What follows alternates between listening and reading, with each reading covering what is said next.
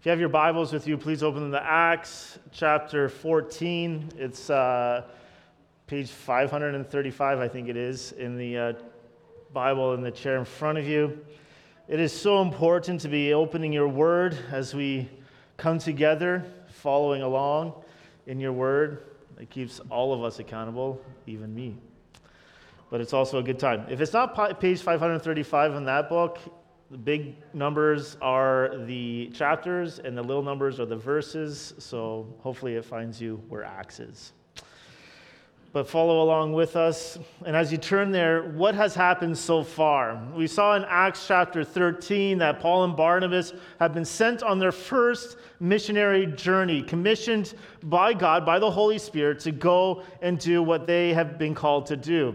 And they've been called to go and bring the gospel to the Gentiles, to all sorts of different types of people. Now we're at the end of that first missionary journey as Paul and Barnabas begin to head back.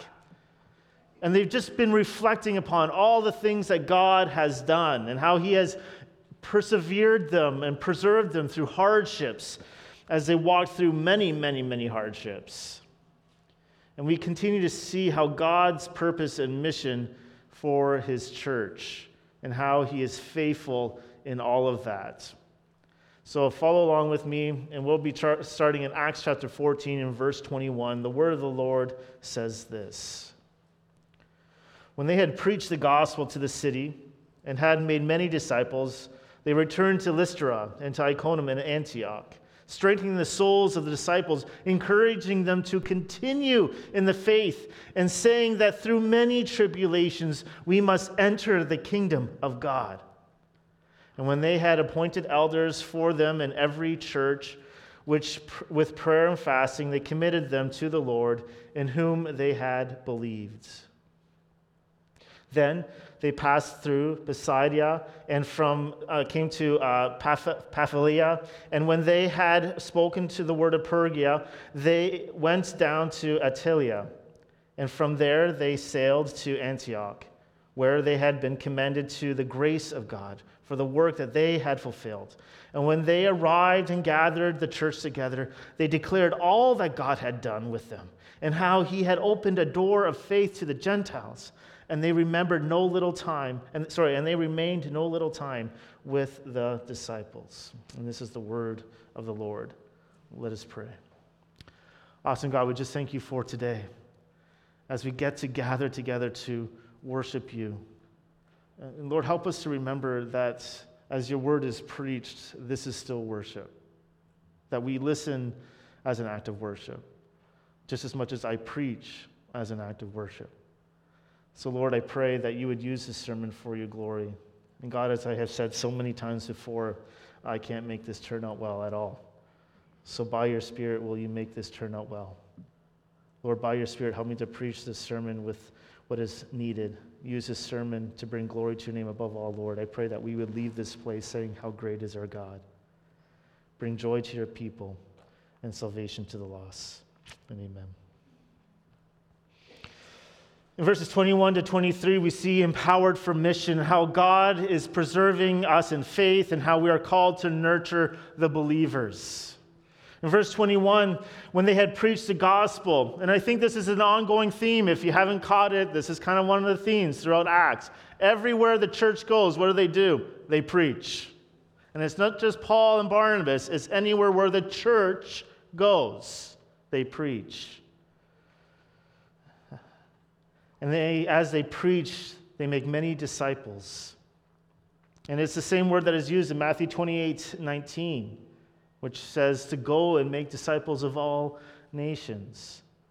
Making disciples comes from the preaching of the gospel. You cannot make disciples without verbally saying the gospel, without declaring what God has done. If you don't actually declare what's done, you're just a nice person. And there's a lot of nicer people than you. So you have to declare the gospel. And that's what happens.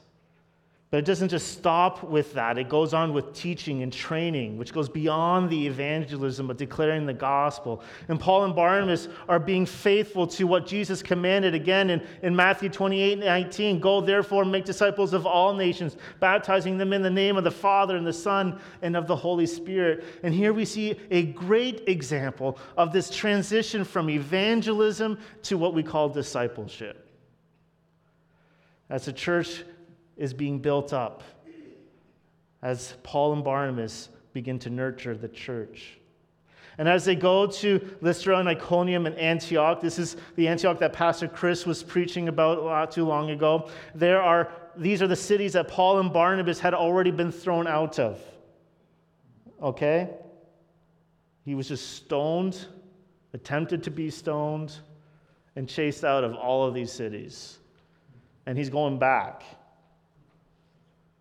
Again, remember, we talked about this last week. How many of us would actually get back up and walk into the city that we were just stoned in? But they go back.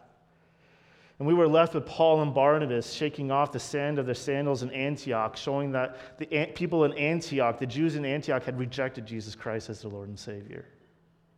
They left Iconium because the Gentiles and the Jews were trying to stone them. And then Paul actually gets stoned in Lystra. Not exactly a place I would be keen on returning to. But Paul and Barnabas do. Why?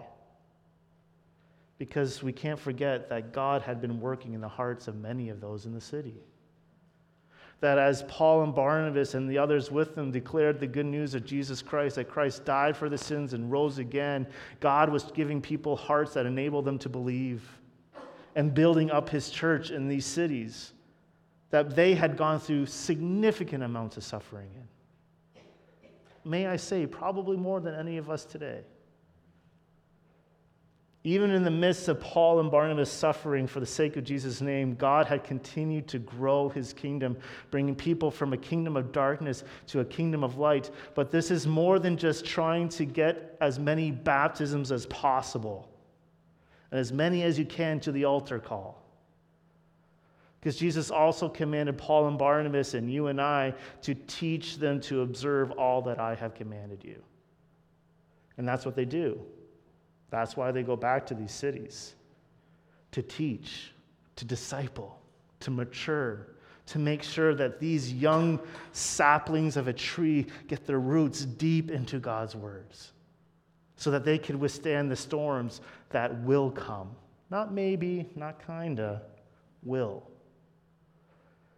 The job of the church doesn't stop at preaching, but is continuing to walk with people, seeking to mature them in their walk with God. That's why we have a process as a church. God saved you, praise God, get baptized. Take a class, learn about what that is. Got baptized, praise God. Become a member. Take the class. Become a member, praise God. Join a small group and walk with people constantly, daily, every day. Mature, walk in Jesus Christ. This week I was reminded of a story of one of our old Knollwood people. His name was Chris Seinsel. And the rippling effects of what God did through him, through people here. How they walked with him and sought to mature him as they opened the Word of God together. He spoke fondly of his time here. Now he's old, as I clearly told him. He's not much older than I am, but he's old. But he looks back and he thinks about how the people walk with him. And you know what the ripple effects of that are? Church plants going all over BC.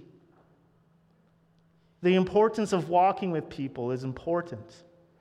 And how do we do that disciple making? We see an example right here in this text. Paul and Barnabas go back to the cities to encourage the people, and how they encourage them is very important because they're not going there and going, rah, rah, rah, you got this. They're not screaming at them and trying to say, you're so special. They actually kind of do the opposite, because just imagine what happens, okay? See what happens after evangelism as Paul and Barnabas make these disciples. Because in verse 22 to 23, we see that they go to strengthen the souls of the disciples.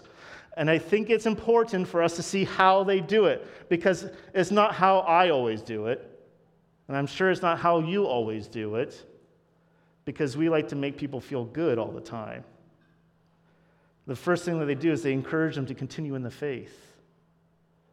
This was an important trip because the persecution made it difficult for new Christians to survive. And what's an amazing thing is how Paul and Barnabas don't say, hey, you're saved, you're good to go. But they tell the disciples that there's a continuing response on their part, continuing in the faith. And this is like the words of Jesus in Mark chapter 13, verse 13. And you will be hated by all for my name's sake, but the one who endures to the end will be saved. There's a continuation that happens. You're not just saved and you're good to go. Your ongoing walk is actually proof of your salvation. And for the new Christian, there's a lot of dangers out there that will be tempting them to go astray and to deny the faith. So this is a call to vigilance and faithfulness. They are calling these young believers to not give up on the means of grace. And what are those means? To be people of God's word, to be a people of prayer, and to gather together as the church and more. And Paul and Barnabas are encouraging this young church, these young Christians, to live faithfully, as that is the sign of God's grace in their lives. So they say to them, keep going. Don't stop. Keep running the race well.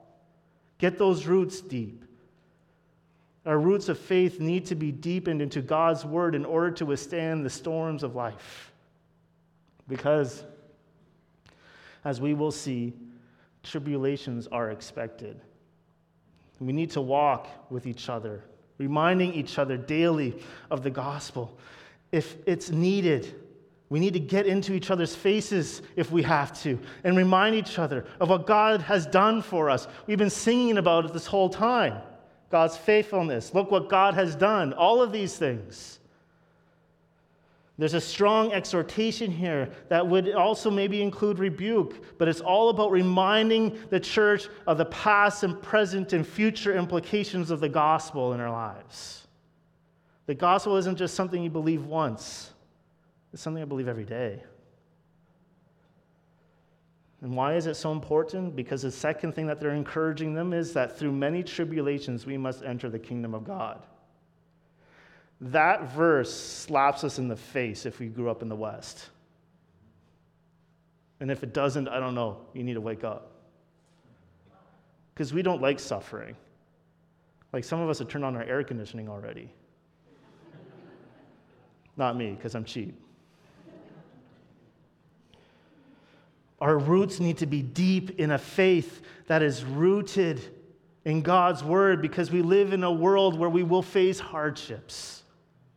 Notice that Paul doesn't say you might face tribulations. He says, through many tribulations, it's going to happen. Hardships are going to happen. We live in a sinful world. And some of us get shocked when things get hard. And Paul's telling the church at this time, expect it to happen. Expect it to happen.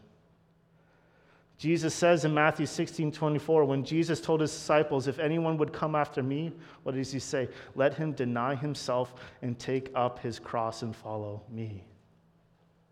One person put it this way, that the Christian life is cross-shaped. And I'm reminded of 2 Corinthians 4:6-12, where Paul says, we are afflicted in every way, but not crushed. We are perplexed, but not driven to despair. Persecuted, but not forsaken. Struck down, but not destroyed. J.I. Packer said it way better than I could ever do it. So I'm just going to say what he said. As he talks about the purpose of trials, as they are to overwhelm us with a sense of our own inadequacy, to drive us to cling to him more closely. God fills our lives with troubles and perplexities to ensure that we learn to hold him fast. The reason why the Bible spends so much time reiterating that God is a strong rock a firm defense, a sure refuge, and help for the weak is that God spends so much of his time bringing home to us that we are weak, both mentally and morally, and dare not trust ourselves to find or to follow the right road. God wants us to feel that our way through life is rough and perplexing so that we may learn thankfully to lean on him. Therefore, he takes steps to drive us out of our self-confidence, to trust him, to wait upon the Lord. In light of that, we do not despair. We are not without hope, because God is the one on whom we have set our hope. And there was a missionary named David Bernard, and he was sent on a number of missions during the 1700s, during the same time as Jonathan Edwards. And he was sent on missions to bring the gospel to the Native American tribes in North America. He was 23 years old. I was reading this and going, what have I done? And by the beginning of 1747, just 4 years in his ministry, he had already contracted tuberculosis. And he died shortly after that at the end of the summer in Jonathan Edwards' home. He was only 29 years old. And Jonathan Edwards published his journal that played a big part in the lives of people like William Carey, Henry Martyn, Jim Elliot, who served in places like India, Persia, and Ecuador. See, Paul and Barnabas remind the churches that our hope is based on the victorious King who has risen from the dead, and we have a living God, and the closer we walk with our King, the more the target we become. So we will suffer, and we will suffer just because we live in a fallen world where we have sickness, we have cancer, we have other things, COVID, and we will suffer. But this world is full of hardships of all kinds, but our hardships remind us of this thing, of our own weaknesses, but that they also tell us something else. They are a testimony to the fact that God can do and does use weak, sick, discouraged, beaten down, lonely, struggling Christians who cry out to him day and night to accomplish an amazing thing for his glory. So Paul reminds them that there will be hardships in this life, to not be surprised when they come, and that we have a certain hope that's found in a Savior that died for our sins but did not stay dead but rose again. And that whatever happens in this life is nothing in comparison to the glory that we will have when we are one day with him. So we keep our eyes fixed on Jesus Christ. He is our anchor. He is our hope. And we dig deep into that. And we remind each other every day of the hope we have in Jesus Christ. But it doesn't end there. We see another way that they encourage them is this. They had appointed elders for them. See, there's a reality that the local church needs structure and organization, and it starts with this. How else can a church grow in their faith and walk through their hardships if there's not people there to nurture and encourage them to deepen their roots into God, to point them to that so that they can withstand the storms? See, elders are leaders who are called shepherds. This is the pattern that comes out of the Old Testament, and it goes all the way back. They are under shepherds of the good shepherd, who is Jesus Christ. They are to be men who show Christ-like character, like we see in 1 Timothy 3, in verses 1 to 7, and Titus 1, and 1 Peter 5. If you are a member, it is your duty here at this church to know these passages so that when you vote for these men, you know what you're voting for. Elders are men, and you may ask why. And ever so briefly, we can go back into the New Testament of male eldership. We could get to the concept of male headship and authority. We can look at the order of creation. But does this mean that men and women have different value? And I'm going to say, please hear me say this, absolutely not. Men and women have equal value and dignity. The Bible is very clear. Galatians 3, Genesis 1, Proverbs 31, 1 Peter 3. But this doesn't mean that we don't have different roles and responsibilities that God has given us. We also serve in a plurality as elders. We see that in every sense in the church, there is a plurality. It talks about elders in the plural, not just one. And that's the biblical mandate, the pattern that we see. So God comes and he sends Paul and Barnabas to not encourage them in this last way of establishing men that meet the qualifications that he has set out, who demonstrate Jesus' teaching and care for her members through the teaching and prayer. Training elders and appointing them to oversee the church is important so that the church can care for its own needs. So they come and they say, how else are they going to learn about who God is and how he has been faithful throughout history? They need people who will walk with them, who are established, who are exemplifying Christ, who can continuously point them back to Christ. And I'm so thankful for the men of this church who meet those qualifications. For Keith and Dave and Peter, who volunteer their time to shepherd this church, along with Pastor Sam, Pastor Chris, and Pastor Matt. So here's a question I came at, and this is kind of a side rabbit trail, okay? Because we're congregational, we're Baptist, right? Okay, so why does it say appoint? That was the question I had, right?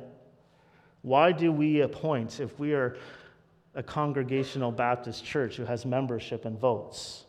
It's the reason why we think membership's important. And your response is, good question, Pastor Nate. Let me get into this. There, thank you.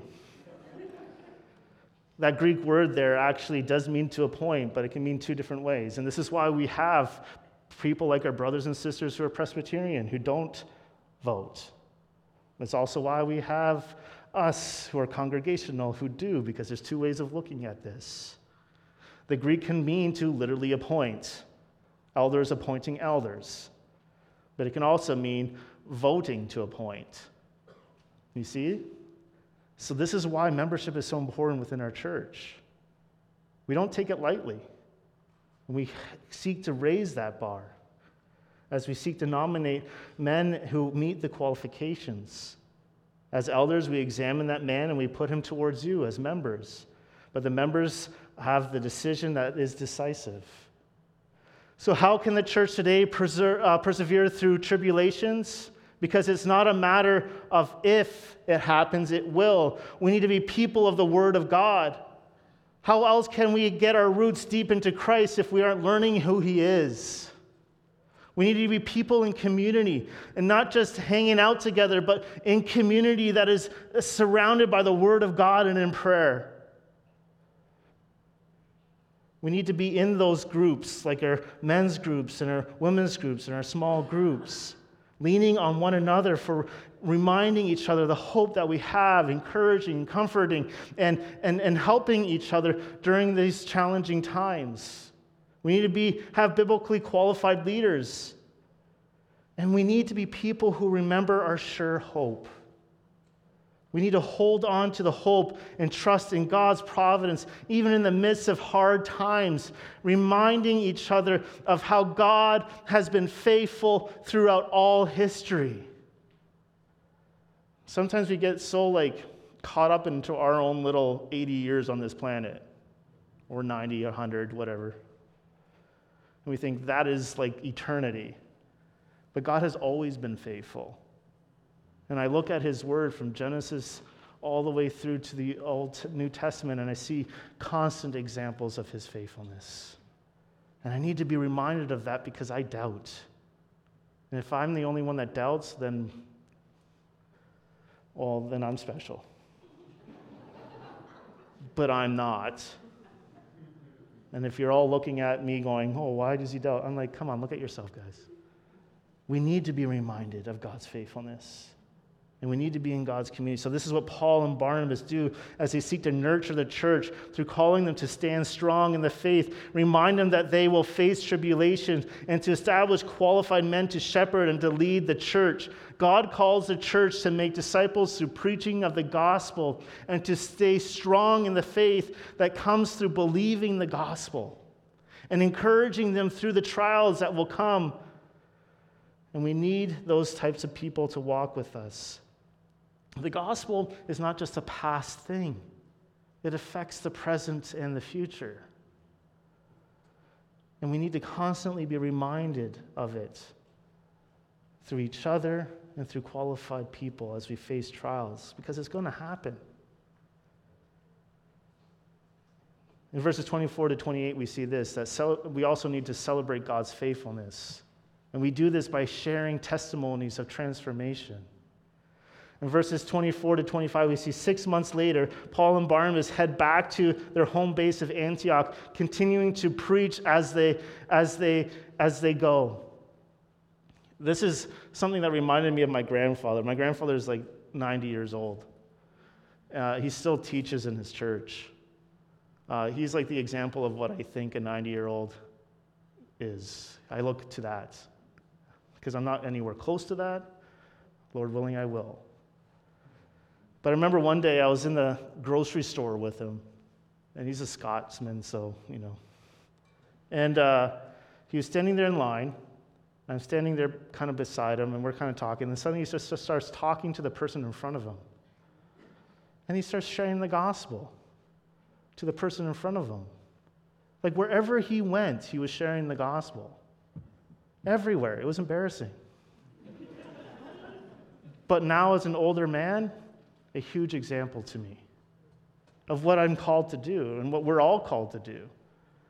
We don't need to pray for opportunities. We need to pray for boldness. And God comes and continues to use Paul and Barnabas as they're going back to their home. They're still continuing to preach the gospel to wherever they go. And where they had been commended by the grace of God to the work that they have fulfilled. What does it mean to be commended to the grace of God? See, Paul and Barnabas were entrusted or placed under the care and protection of God's grace as they carried out their mission. They understood that they needed God's favor and God's support and God's guidance throughout their journey for anything to happen. It was God's grace that enabled them and opened the doors for them to share the good news of Jesus Christ. It was God's grace that enabled them to walk through those hardships and those tribulations. No success was on their parts. They purely put it in God's grace. And what was that work? The Holy Spirit already commissioned them back in Acts chapter 13. While they were worshiping the Lord and fasting, the Holy Spirit said, "Set apart for me Barnabas and Saul for the work to which I have called them." Their work was to go and declare the good news of Jesus Christ, that Christ died for the sins and that he rose again, that there is a holy God by whom we have sinned against, we have rebelled against, we spat in the face of a holy God. And because of that, the only thing we deserve is hell. That's it. That's justice, by the way. That's justice. That's fair. But God sends his Son, Jesus Christ, to die for our sin, our spitting in his face. He takes the punishment that we deserve. He dies the death that we deserve. And for 3 days, he was in the tomb. And he doesn't stay there, for he is risen from the dead. He is victorious over death. O death, where is thy sting? It's gone. So that anyone who repents and believes in Jesus Christ does not face the judgment of that sin. His righteousness has been imputed upon us. We stand before God with God looking at us through his Son's perfect sacrifice for all those who repent and believe. God was gracious in his sustaining Paul and Barnabas through these hardships and working in the hearts of those who heard, and he continues to grow his church. And in verse 27, it says, and as they got into that church, into the city of Antioch, they gathered all the saints together in verse 27. And when they had arrived, they gathered to church together. And this is a report on their missionary work to the church that sent them. Missions is a central interest in the church. Central. So you may ask, why do we care about sending out missionaries around the world? Why do we care about planting churches here in London and around the world? Because there's a call to go. Because we are amazed by God's grace in our lives that we want other people to know that same grace. Because we have a healthy understanding of what hell is. And we want people to be saved from that. And it only comes through the proclamation of the gospel. Because our world is broken and hopeless. And we're praying about this today, right, in our pre-service prayer time. There was an article a few weeks ago about the happiest cities in London, or in Canada. London's the bottom 5. And I was all pessimistic, because I am. But someone said to me during that prayer time, and it hit me really hard, that means the field is ripe. Our city is so hopeless, and we have hope. Let us go declare that hope. It can only be found in Jesus Christ. You cannot walk downtown without your heart breaking. And if it doesn't break, I don't know who you are. See, this gospel calls us across the street and across the world. Missions is at the heart of Jesus' purpose for his church. And if we are in Christ, you have been called to go. And a couple of things. Notice they give a report to the whole church. They weren't people doing ministry outside of the visible church. They have an idea of responsibility to the local church. Missions outside of the local church is not what God planned. Second thing is that they gathered the church together. And what does this mean? It means that missions was a priority for the entire church, not just those people that kind of like it. If you're a member of this church, missions is a priority for you. And this is what they did. They talked about how God opened the door of faith to the Gentiles in verse 27. And I love this, because who is the one who opened the doors? They begin with God, and there's not an account of what they did, only what God did. And it would have been very easy for them because they have some really cool stories. Hey, let me tell you about this time I got stoned and I got up and walked right back in. Notice that that's not in there. All they talk about was how God opened doors, about what God was doing, how God was working supernaturally and pouring out his Spirit on the labors of these men. And once again, you and I are reminded of something very important. Faith in Jesus comes as a result of God's gracious initiative in our lives. It wasn't Paul and Barnabas' preaching. It wasn't the music. They didn't have music, by the way. But God was opening doors. The most important part of the story isn't that what Paul and Barnabas did, but what God did through them as they did this amazing thing of preaching the gospel. And that's why we pray every week as a church that God would work in the hearts of those who hear the gospel. That's why we pray for those who have been placed in our lives, that you'd have the boldness to share the good news of Jesus Christ with them this week. Maybe today. It's a beautiful day outside. Go outside. And I don't know if you've heard me pray this, and I hope you have. We pray that, Lord, help our witness to be faithful and effective.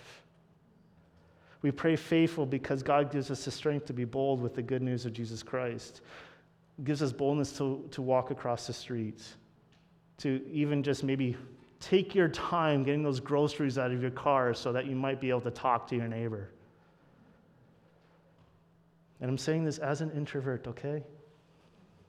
To talk to your peer at school or at work. But we also pray that God will make our witness effective because it is Him that opens doors. Do you know what this means for you and for me? It means all I have to worry about is being faithful. And it's God who makes it effective. And even in the faithfulness, I'm praying that I would be faithful.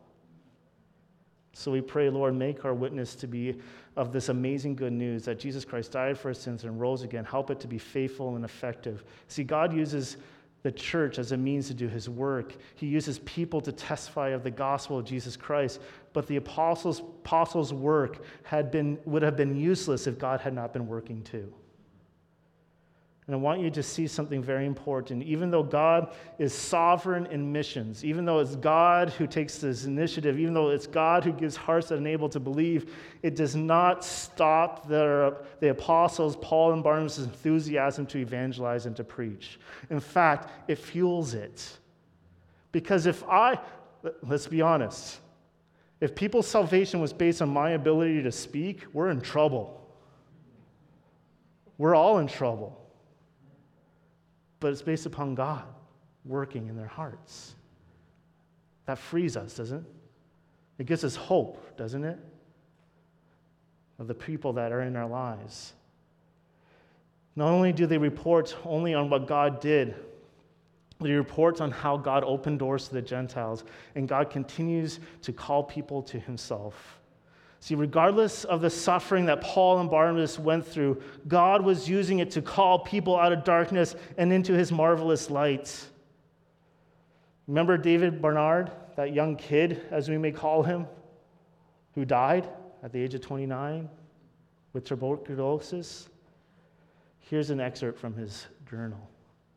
I could have no freedom in the thoughts of any other circumstances or business in life. All my desire was the conversion of the heathen, and all my hope was in God. God does not suffer me to please or comfort myself with hopes of seeing friends, returning to my dear acquaintances, and enjoying worldly comforts. He's 29. So what does your hope do in the midst of your suffering? So what, you may ask? We have seen on this first journey the ripple effects of missions as we see God's faithfulness and the church's call. Missions is the concern for all people in the church, as it's directly tied to the command of everybody who calls himself a Christian to go. See, the pattern we see in the early church is that as persecution grows, the church scatters. But as the church scatters, they remain faithful in preaching the gospel. It's like taking an ethanol fire and putting water on it. All it does is it spreads the fire. See, God ignites His mission and preserves us through the trials as we continue to disciple people and share all that God has done. This passage should fuel our purpose. This passage is about what we have all been called to do and to be. It's through this passage we see the importance of the missionary work, the significance of spreading the gospel and planting churches. We are reminded to persevere as we face hardships and challenges and struggles. And Paul and Barnabas encounter opposition and even persecution during this time, but their resilience and their determination in continuing to preach the gospel is something that should encourage us, Knollwood, today. It reminds us to persist in our faith even when things are hard. It also reminds us of our call to strengthen and to nurture. Paul and Barnabas invest time and effort in building up the local church they visited. This shows how important discipleship is to the church. It reminds us to support and encourage one another, equipping fellow Christians to grow in their faith and become mature disciples of Jesus Christ.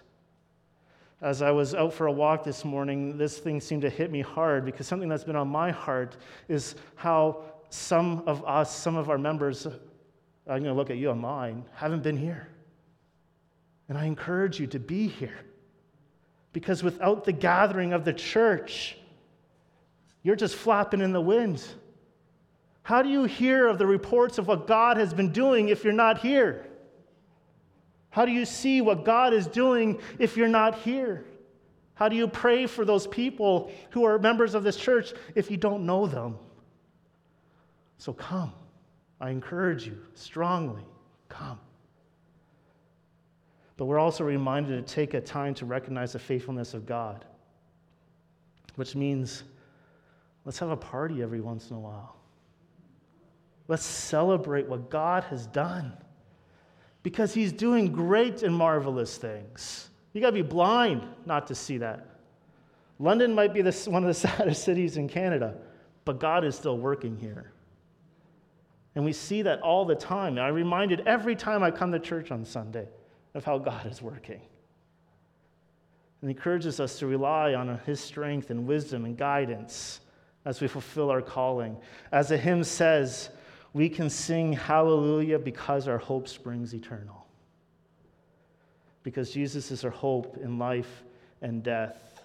As another great song says, Christ, the sure and steady anchor in the fury of the storm, when the winds of doubt blow through me and my sails have all been torn, in the suffering, in the sorrow, when my sinking hopes are few, I will hold fast to the anchor, it shall not be removed.